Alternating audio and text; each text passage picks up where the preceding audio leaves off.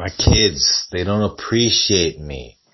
Every day I come home and I tell them, you are a beautiful donut.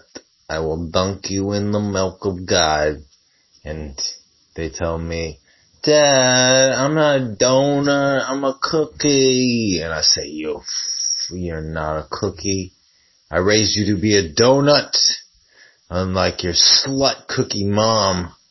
She's always telling you got chips in you and they'll come out when you're older, but that's bullshit. You're a fucking donut. You are covered in frosting.